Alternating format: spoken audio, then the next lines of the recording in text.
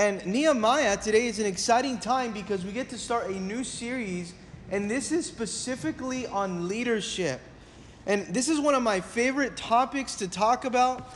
This has to be one of my favorite books to talk about. And if you've been with us or maybe serving in ministry now for some time in this church, you've possibly heard me quote from Nehemiah so many times, or maybe even teach through Nehemiah, that you've already noticed that this is such a book that we as a ministry have learned from. I like what the series theme is, where it talks about from ruins to restoration. From ruin to restoration. Why? Because Nehemiah here shows up on the scene right after Ezra. And he is not a priest, Nehemiah. Nehemiah is not a prophet either. He's a cupbearer. That means that he works in the palace now of King Artaxerxes, and he serves as that person that tries the food or drinks now of the cup before they give it over to the king. And Nehemiah is there. But he's a cupbearer with a heart for God. He's a cupbearer with a heart after God. And we're going to see now, I want to just tell you and speak to you in regards to what's going to take place in the book, a small introduction leading into chapter 1 that we'll be talking about today, because this book is all about restoration. This book is all about reconstruction. This book is all about rebuilding. And if you're in a season right now where we're rebuilding, we're reconstructing, we're in a season right now where we're restoring something that has been broken down. Whether it's a marriage, whether it's maybe your personal walk with the Lord, whether it's an emotional state that you want to get right back and get a little bit stronger, this is the book that you want to just take your time with and understand what Nehemiah teaches us. Because it was the leadership of one man that led to the revival of an entire nation. It was one man that led to the revival of an entire nation now. Why? Because Nehemiah was bold. Because Nehemiah was faithful. Because Nehemiah was committed. He was disciplined. He showed so much strength in his calling. And we learn here in Nehemiah that times of crisis require leadership. You know why there's a lot of crisis sometimes? Because of a lack of leadership. Maybe there's a crisis going on in your life or in your family or somewhere. It's usually the crisis because of the lack or the absence or the neglect of leadership. Because every now trial or tribulation requires leadership. It requires character. And I pray that we would find out through this book of Nehemiah that we are all called to lead. That we're all called to influence. And maybe you would say, well, I'm not a leader, I'm not no influencer, as you would say. But yes, there is a Nehemiah in us. There is a reason why God gave us this book so that we can learn. Jerusalem at this time now was still in now captivity of Babylon. And now the king has said, all right, now those Jews that want to go back to Jerusalem, go for it now. Some of them stayed back and decided not to go. But a group of them actually went to now Jerusalem, and Jerusalem was in ruins completely. The temple was broken down. We see that Ezra helped rebuild the temple. The walls had been broken down. Those had not been rebuilt. And the enemy had the Jews in hostage. They had them living in fear. It was a misery now. It was a complete now critical situation. And think about Ezra helped build the temple now, as we saw that the temple was built, but there was no walls surrounding the temple. And you know what the walls represent? The walls represent protection. A lot of times we think that walls represent separation, but in fact walls represent protection. The walls are not meant to separate, the walls are meant to protect. And for 90 years, the temple did not have walls around it. Therefore, the temple was now subject or vulnerable for the enemy to come straight in to the temple and rob and hijack the presence of God right there, the ark and the temple and all its belongings. But you know why? Because there was no leadership. Because some of them got stuck in Babylon when they were called to step back into Jerusalem. And I pray that none of us here would be stuck in Babylon, stuck in the world, comfortable in the world, when God has called us back into Jerusalem. The Holy Spirit has freed you from the bondage of sin. The Holy Spirit has freed you from the power of sin, from doubt that the enemy has placed in your mind. Now you're called to go back into Jerusalem to rebuild. Don't stay and linger in Babylon any longer. Do not get comfortable there. Rise up and build. And maybe today God's calling you to rise up and build. You as a husband, you as a wife, you as a single young man, as a single young lady, to rise up and build from that which has been broken down for such a long time. The walls had been broken down for 90 years of this dangerous time now. It is this time where now the enemy can come in and inflict damage. But restoration begins with the protection. You see, restoration with no protection is no real restoration. You can say, well, we're restoring right now this certain area of my life. But if you're not protecting yourself, then it's not real restoration. Restoration is only real when you have protection. Lord, we want you to restore this place in our family. What are you doing to protect your family then? Lord, we want you to restore this place over here in my devotional walk. Lord, I want you to restore the devotional walk that I have with you. What are you doing to protect the devotional walk then? Lord, I want to go back to the time of prayer. What are you doing to protect that time of prayer? You see, right here we see that Nehemiah in chapter 1, he's able to see now the gravity of the situation, how critical the situation is. But you see, one of the things that he does is he recognizes the need. He's not blind to the need. He's not naive to the need. It's so sad how sometimes we can be so naive, so ignorant about the need that we're never able to meet the need. You see, you want to be able to meet the need, then ask the Lord, Lord, open my eyes to see the need. He recognizes the need. He's awakened, he's open, he sees the reality of how things really are. Sometimes we can ignore the situation the way it is, and that's why the situation never gets better. Oh, we're just ignoring it. We're postponing it. We're procrastinating. We don't really want to think about that because it stresses us out. Now it's anxiety now. I don't want to think about how bad that situation is, so I'm going to pretend that everything is okay. You know what Nehemiah does? He doesn't pretend that everything's okay because he knows everything is not okay. And we're going to start rising up and we're going to build. Nehemiah says there's still people that we need to reach. And he's a visionary now. And you see that it's going to happen right here. He's passionate about advancing now the kingdom of God. Are you passionate about advancing? Or are you okay with just being at a standstill for such a long time? Here God is calling us through this book. I'm so sure that God is calling you to advance, to progress, to move forward. We need to advance the kingdom of God.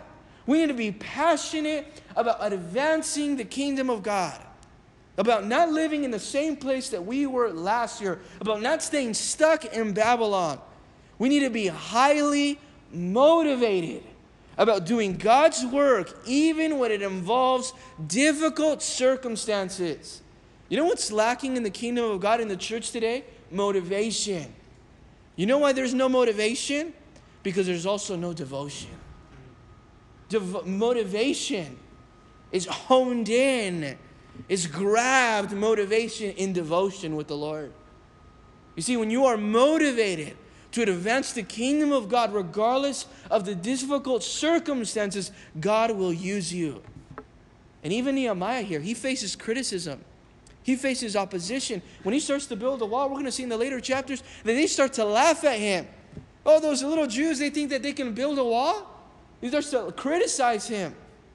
Oh, you're not doing it the right way. You could be doing a better way. And you always have people in the church like that, or maybe brothers and sisters, that you start trying to do something right for God, and instead of helping you, they start to criticize you. And when you stand up to rise and build, you have to understand that criticism is going to be something that's going to come as natural, discouragement and opposition. But if you don't want to be criticized, then just don't be a leader. Go be something else. Go sit in the shadows of someone else then. But when God's called you to lead, be ready to face criticism. Be ready to face opposition. Be ready to go through seasons of discouragement as well. Because the enemy wants to attack us when we're building. No matter what you're building, the enemy wants to attack you. In fact, when you say, I'm going to rebuild what was broken down, that's when you should protect yourself more than ever. In fact, when you said, I'm going to now start a revival that the Lord is stirring in my heart, that's when you should protect more than ever. Alan Redpath said this, there's no winning without warfare. There is no winning without warfare. There's no opportunity without opposition. There is no victory without vigilance. For where the people of God say, let us rise up and build, Satan says, let me arise and oppose. When God's people say, let us rise up and build, Satan also says, let me rise up and oppose.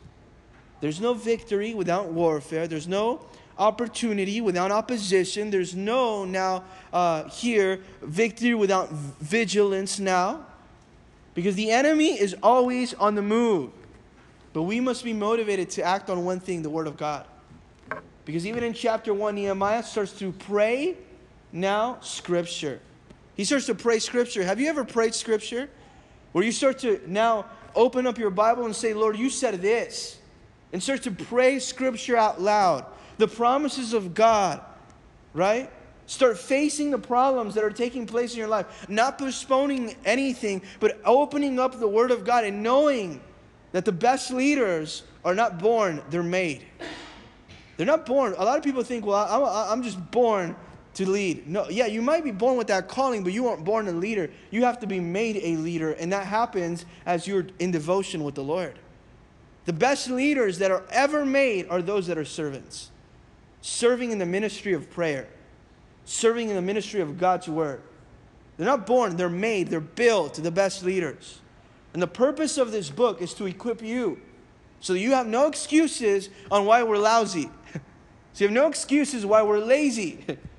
That we can really be and build into the kind of leader that God wants you to be. Not the kind of leader that you are today. The kind of leader that God wants you to be.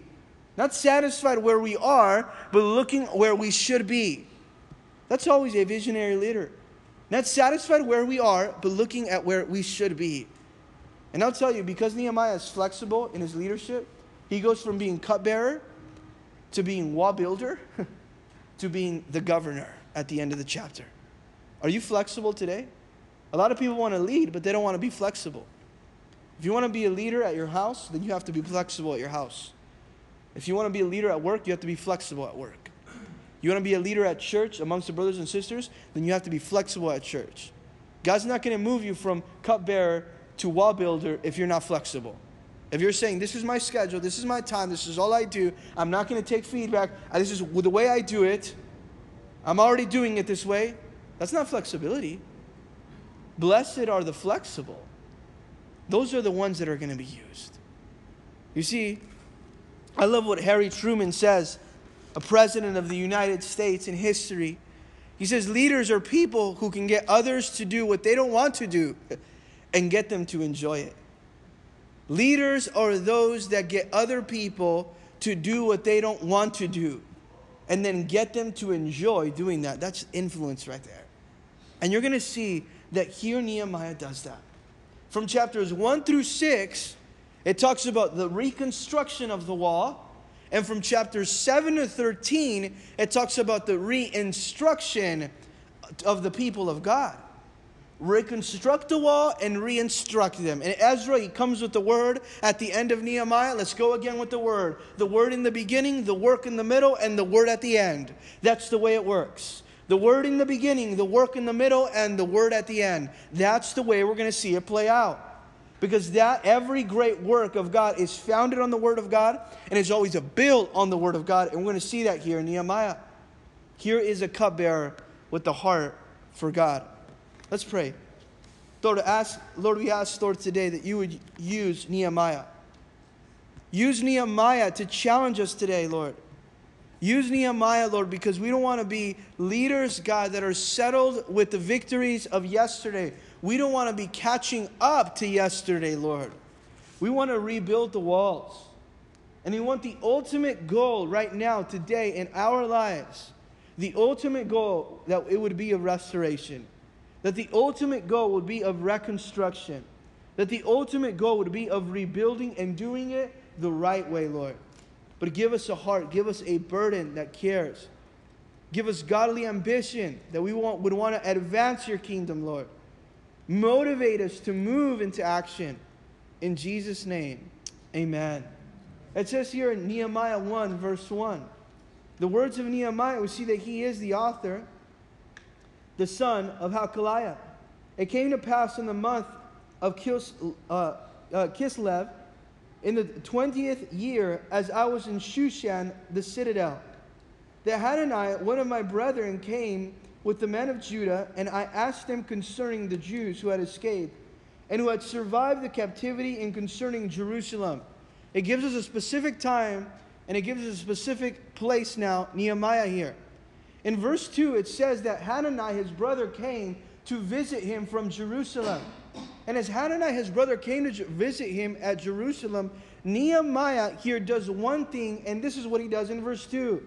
He says, and I asked. If you like taking notes, I would really highly encourage you to underline, and I asked. Because that's what leaders do. They ask about the situation. You know why a lot of times, sometimes people don't get anything done? Because they don't ask about what needs to get done. You guys never asked me to do anything. Well, why don't you make yourself available? You want to lead? Then ask, what are the needs? What's this day? Is everything okay? How can I make myself available? Ask.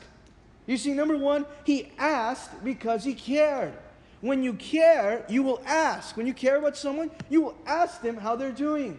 When you care about a situation, you're going to ask because you really now are concerned about the situation.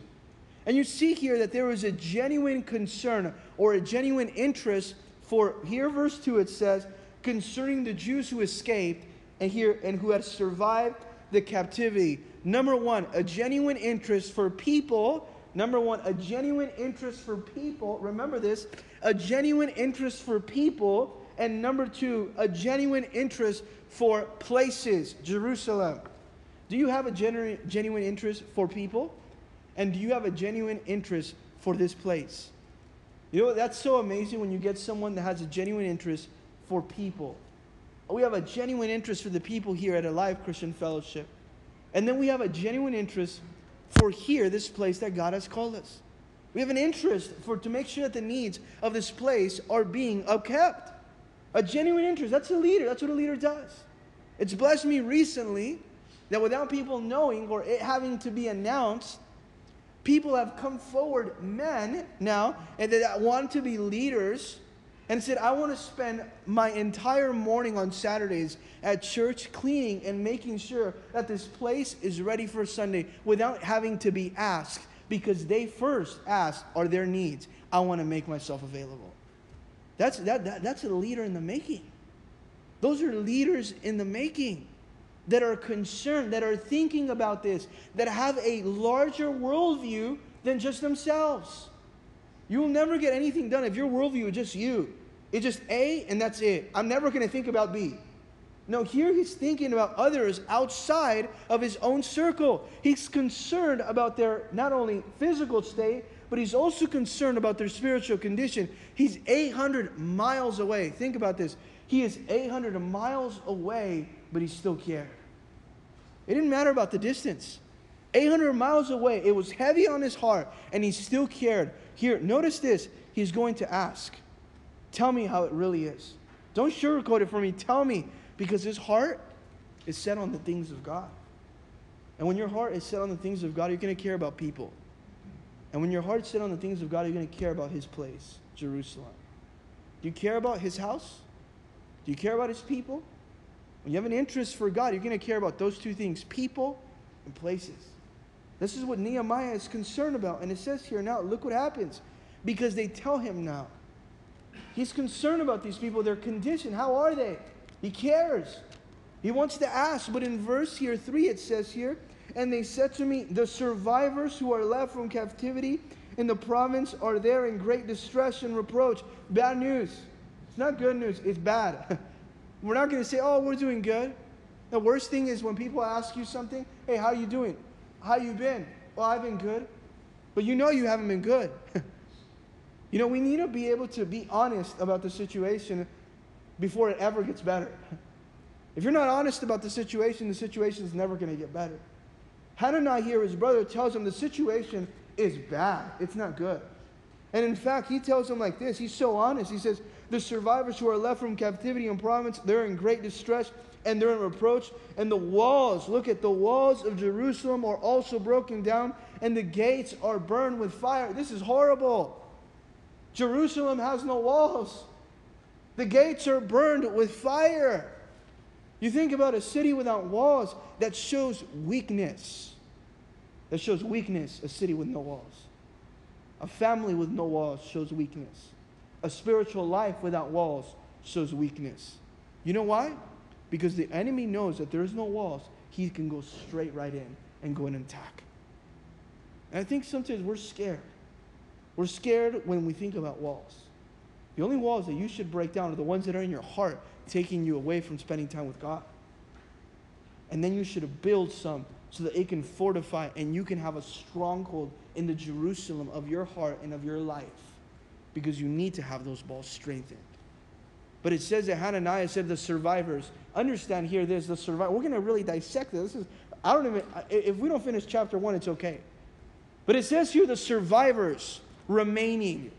You see, the word survivor is not a word that is a hopeful title. It's not something you're proud about when you say they're surviving. That sounds like a bad situation. Oh man, they're over there and whatever the little that remains over there, they're just surviving. That's not a hopeful title. God hasn't called you to live as a survivor. He's called you to live in Romans 8 like a more than conqueror. Amen? And I think sometimes we're saying, I'm okay as long as I'm surviving. That's not the state that God called you to live in. Survival mode. Jesus didn't go to the cross and then come out of the grave so that you can live on survival mode. So that you can be barely making it spiritual. No, he rose from the dead, and that same spirit lives in you so that you can live with the more than conqueror's title. You can live that way, not just surviving. But it says here, those survivors are in great distress. They're in reproach. And that's sometimes an illustration of how our life is. You see, great distress and reproach means they're in pain. They're in suffering. They're in misery. They're in calamity. The situation is critical. There's not, we're kind of good. We have our struggles. No, you know what? You know what the problem is? The problem is no protection. That's why we're there. You sometimes ask yourself, my marriage, my family, my personal walk, our nation, you name it. You know what the problem is? The problem is the protection. Are you building the correct protection, the correct foundation? And you know why sometimes the walls are torn down? Because of neglect of keeping the walls. Because of neglect of building the walls of safety. Because of the neglect of making sure that those walls that God has put there, instituted there to protect Jerusalem, are set up every single day to protect Jerusalem. You know what Jerusalem is, though? What was housed in the temple in Jerusalem? What was housed in the temple of Jerusalem that they had to protect? The ark, the presence of God. Are you protecting the presence of God? It's so important to protect it. It says, the walls of Jerusalem, they're broken down and the gates are burned with fire. You can't keep the enemy out if the walls are not set up. You can't keep the enemy out. That's disaster. That's a recipe for disaster. You're living without walls of safety. You're open to the attacks of the enemy. Guess what you're also open up to? You're open to invasion. What happens when the enemy invades a country? And the enemy comes and tries to take over a country because they don't have protection. Takes over. No matter what you say. It doesn't matter how you threaten them. If you didn't have those walls of protection, the enemy is coming in. And they're protecting. And they're coming in, they're invading. And they're going to go ahead and destroy and take over. You see, these walls also not having them represented vulnerability. It represented weaknesses that they were simply giving in to the situation. They were okay with the situation. Nobody wanted to rebuild. But could this be an illustration of how we are, that we're oppressed by the enemy? And instead of Like Ephesians 6 says, to resist the enemy. We're retreating from the enemy, running away from the enemy. Instead of resisting the enemy and fighting the enemy, we're running away. We should never be okay with living with broken down walls. Never be okay with living with broken down walls. Because it's when the walls are broken down that you should fear for your life. You should fear for your life. Because there's no more protection. You see? And it happens because of neglect, little by little. You know, the weeds start to grow up and they start to grow in through those walls now. And little by little now, the enemy gains free access to be able to go into the Jerusalem of your heart and of your life. But what about the walls of passionate devotion today? How do they look? What about the walls of prayer? Have you set up walls of prayer? Where, Lord, this morning I'm praying right now a wall of prayer across my house and across my family. I'm praying walls of prayer across the ministry of our church. How do those walls look? When we come to prayer meeting, we're building walls surrounding this ministry. You see, when we're praying now, when we're devoted, what about the walls of your testimony now? How do those walls look? Does your testimony look like it's half done? That there's bricks laying all over the place? How does the walls of your witness look? How does the commitment to the wall look? A few years back, I'll never forget that I met a wall builder at work. And I asked him, this man that was rugged with his boots and all dirty and callous in his hands, I'll tell you, just shaking his hand, it felt like this man, if you ever learn to work with cement or anything like this, you know it's hard work. And I asked him, and I dared to ask him, and he said, I asked him, what does he do? He said, I build walls. And I asked him, usually how long does it take you, or how long do you work, or what's the strategy behind you when you start a wall and you finish the wall? He says, I start the wall, and I don't stop working till the wall is done. Man, what a lesson. What a lesson. Because that's commitment to the wall. You see, we have to learn to repair the walls that for a long time have been broken down. And I'll be even as bold enough to say that there are some walls in this room today that are broken down, that need to start getting rebuilt. There are some walls of devotion. There are some walls of personal and spiritual leadership that are broken down that need to get built up. And if those walls don't go up, the enemy is going to be more prone to come and attack and rip you off of the presence of God that is there. I mean, it's so true. These walls were intended to protect the nation. They were intended to protect. This is a biblical now principle. This is not a political thing. This is a biblical principle. It says it in the Bible. And look what it says in verse 4 now. So it was when he heard these words, Nehemiah, when I heard these words, that I sat down. He couldn't even stay standing. He had to sit down because he was going to cry about this situation. That's how much he cared. He didn't say, you know what, the situation is bad. And he didn't go out and he didn't just say, you know what, oh man, I'll pray for them. Oh man, what a shame. When you hear about the situation that there is no walls protecting your church, there's no walls protecting your life, there's no walls protecting the state of maybe your ministry or the state of maybe your spiritual walk, what does it cause you to do? Or are we okay? You know what? Just let anyone in my life. Let's just let anyone into the ministry. Just let anyone interrupt my prayer time with the Lord. No, they're there to walls are not only there to protect you, they're also to keep people out that are not supposed to be in. It's so true. That's what they're there for. And that's exactly why the walls of Jerusalem needed to be built. But look what he does here in this verse 4. When he heard these words, he sat down, he started to cry and mourn for many days, and I was fasting and praying before the God of heaven. What does he do? He sits down, and he does what every godly man and woman should do when they understand. Number one, he's not impulsive, and he's not emotional. He doesn't say, oh no, my brother, the walls are broken down, the gates are burned with fire. I'm out of here. Let me try to fix it right now. That's what we do sometimes. We know a situation is bad. Let me fix it right now. Let me start to maneuver things because I know. It's what I say. It's not what you say. It's not what you say. It's not what you think. It's what God says. It's what God thinks. You're not the authority. God is the authority. And sometimes as head of households, we start to think that we are so much a big and bad authorities. I'll tell it to all the men right here. You're not even the provider. God's the provider. And if he so chooses, he's called you to lead through your hands and through your hard work. But it says here now in verse 4 that he wasn't impulsive, that he was not emotional to fix a situation. We learn here what it means to be still. Be still doesn't only mean do nothing. Be still means to wait. That's what be still means. It doesn't mean do nothing. It means learn to wait. Be still means to learn to wait, but also to invest in the spiritual. He starts to weep and mourn for many days. This situation led to Nehemiah's personal brokenness. How does your personal brokenness look? When you look at this situation, when you look at reality, how does your personal brokenness look? Your personal brokenness has to look somehow when you look at the situation. And if you look at the situation and there's no personal brokenness, it means that maybe your heart is too hard not to break because you don't care. Nehemiah cared here.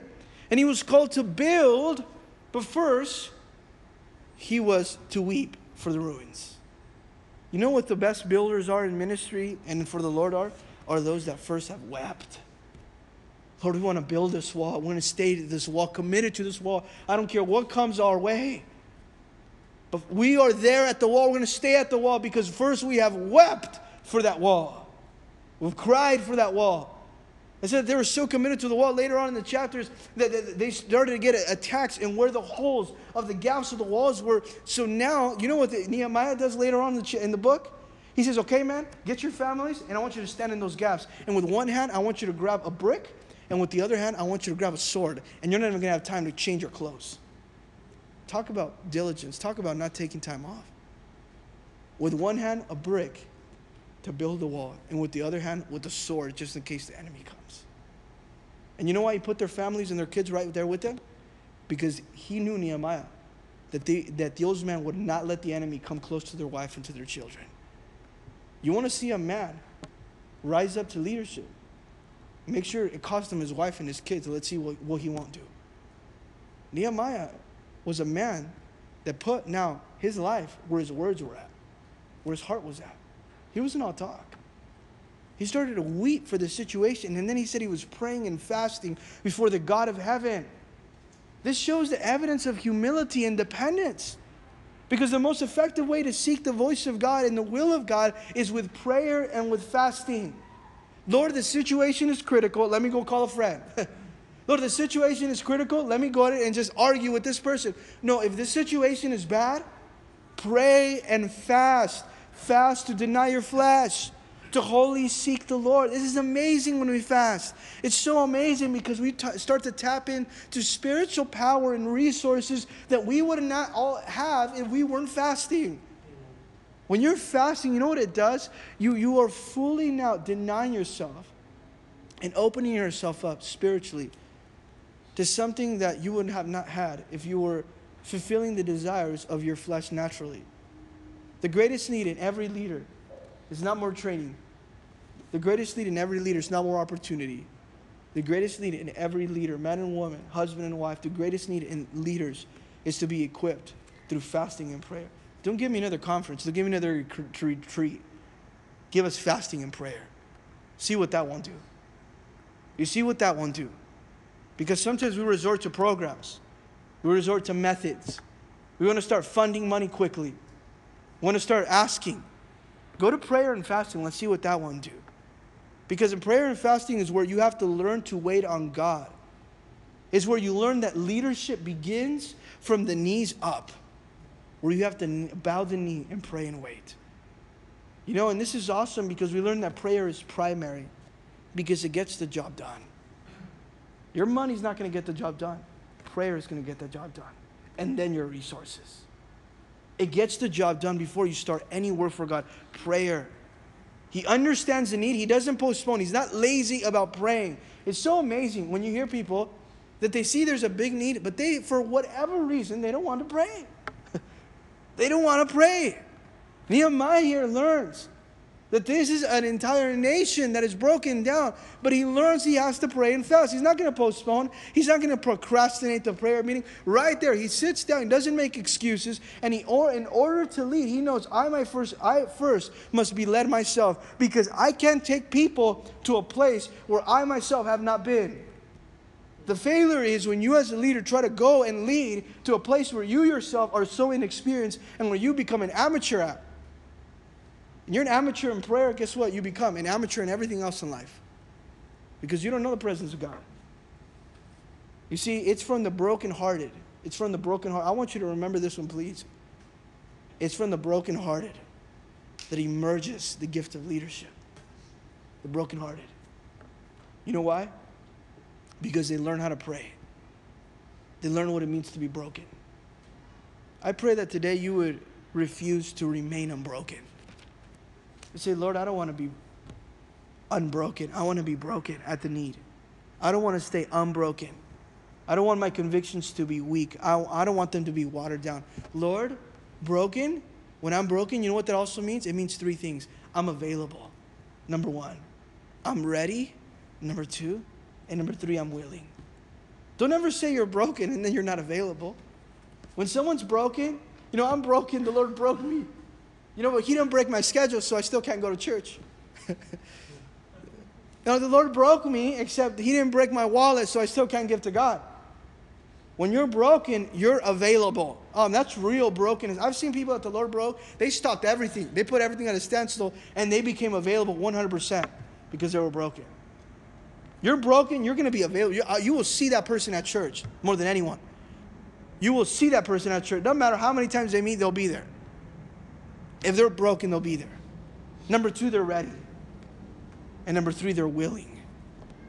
You see? Because that happens when someone's broken and starts to pray, and it softens the hardness of the heart. It softens the hardness of the heart. You become usable. You become teachable. If you're not usable and teachable, then guess what? You can't lead anyone. Make yourself usable. Make yourself teachable by praying and by fasting. You know what prayer also does? And I want you to just pause and really note what prayer also does. Because prayer also relieves, and this is your favorite right here, it relieves stress. Have you ever been stressed out? It relieves anxiety, prayer. In Isaiah chapter 40, verse 31, it says that those, even young people, are going to get tired. Not only the elder, but the young people are going to get tired. And there's times sometimes at work that I start to daydream about going on vacation. That's what I'm like, man, I need a break. I'm daydreaming about this stuff, you know. Even young people, young men and women are going to get tired. But those who wait on the Lord will renew their strength. Oh man, they will rise up on wings like eagles. Have you ever seen an eagle soar? The strength of an eagle? You know that an eagle can go miles without flapping one wing and then just soar. That's amazing. That's the way the Lord wants us to live, soaring on wings like eagles, because you're praying. I'm going to give you 4 points right now as to what prayer does. And I want you to write them down. And I want you to really take them to your prayer closet. Because number one, what prayer does, it makes you wait. We have to be better waiters. Waiters. What does a server do?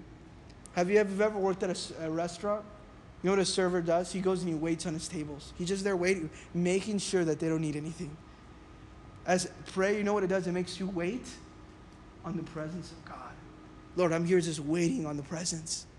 I'm ministering to the presence of God.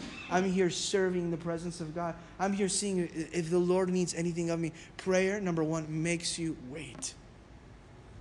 Makes you wait. Make sure that you are waiting on the presence of God, that is your favorite section of your house, the presence of God. Number two, prayer gives birth to vision. It was in prayer and fasting that he had vision to go and build that wall. Number two, prayer gives birth to vision. You don't have any vision, it's because you haven't been praying. You have small vision, it's because you have small prayer.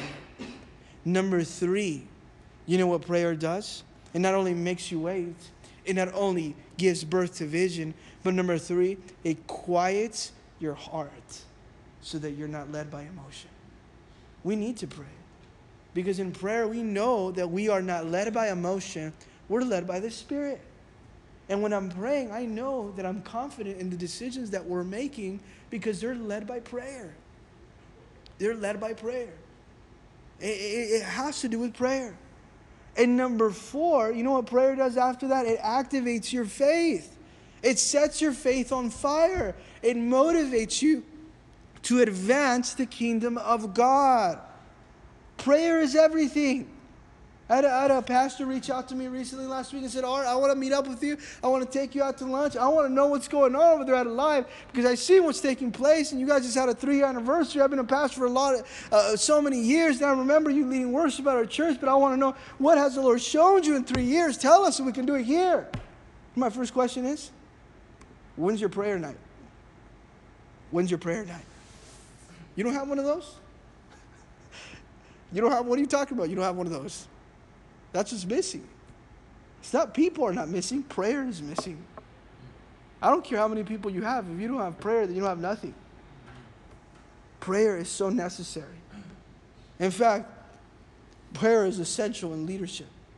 If you're a leader, you will outdo yourself and outdo the rest when it comes to prayer. You're going to pray more than most people will. You're going to hold yourself accountable to a higher degree to prayer because you're a leader.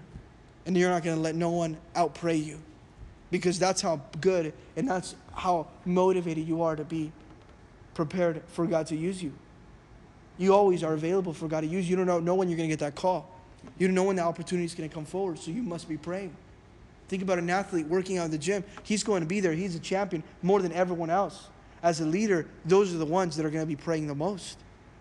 Alan Redpath says prayer is essential in leadership. Our vision should be so big that only through prayer God can accomplish it. Our vision should be so big that only through prayer God can accomplish it. And if prayer isn't absolutely necessary to accomplish your vision, if prayer is not absolutely necessary to accomplish your vision, then the goal is not big enough. Oh man.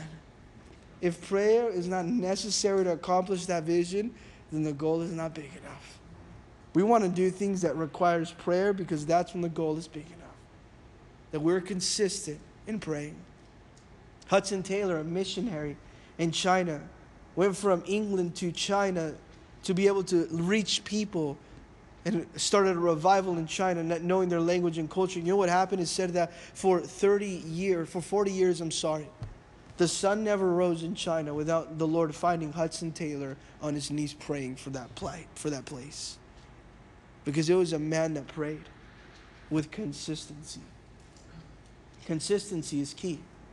You're going to see here in Nehemiah that consistency is key. Consistency is key, but erosion is our constant battle. Have you ever seen something eroded? You know why it's eroded? Because it's been neglected. It becomes eroded, it becomes distasteful. It no longer is effective. The power doesn't work. Have you ever tried to start your car and it doesn't work and you find out it's because your battery is experiencing erosion and you have to go and clean it? The erosion has built up.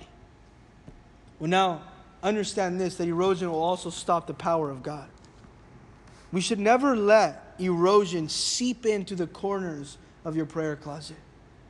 Is erosion seeping into the corners of your prayer closet? Understand, your ministry and your life is like a machine that needs to be maintained by the oil of prayer.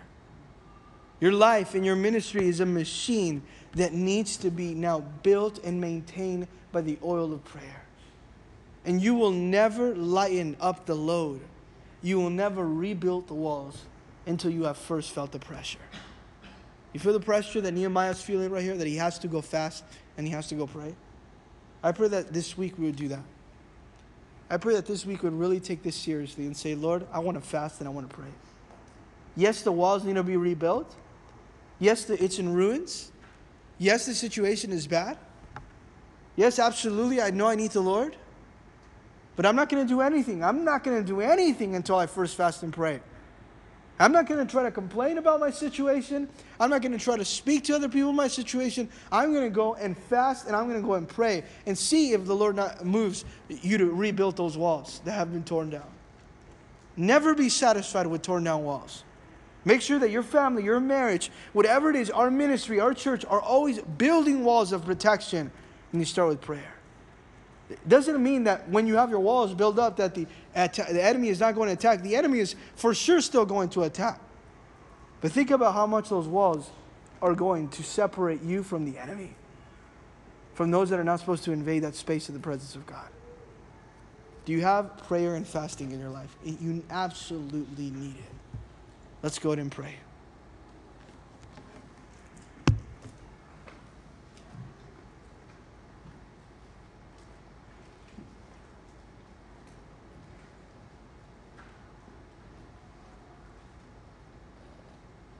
Lord, we pray, Lord, that we would learn what it means to wait on you.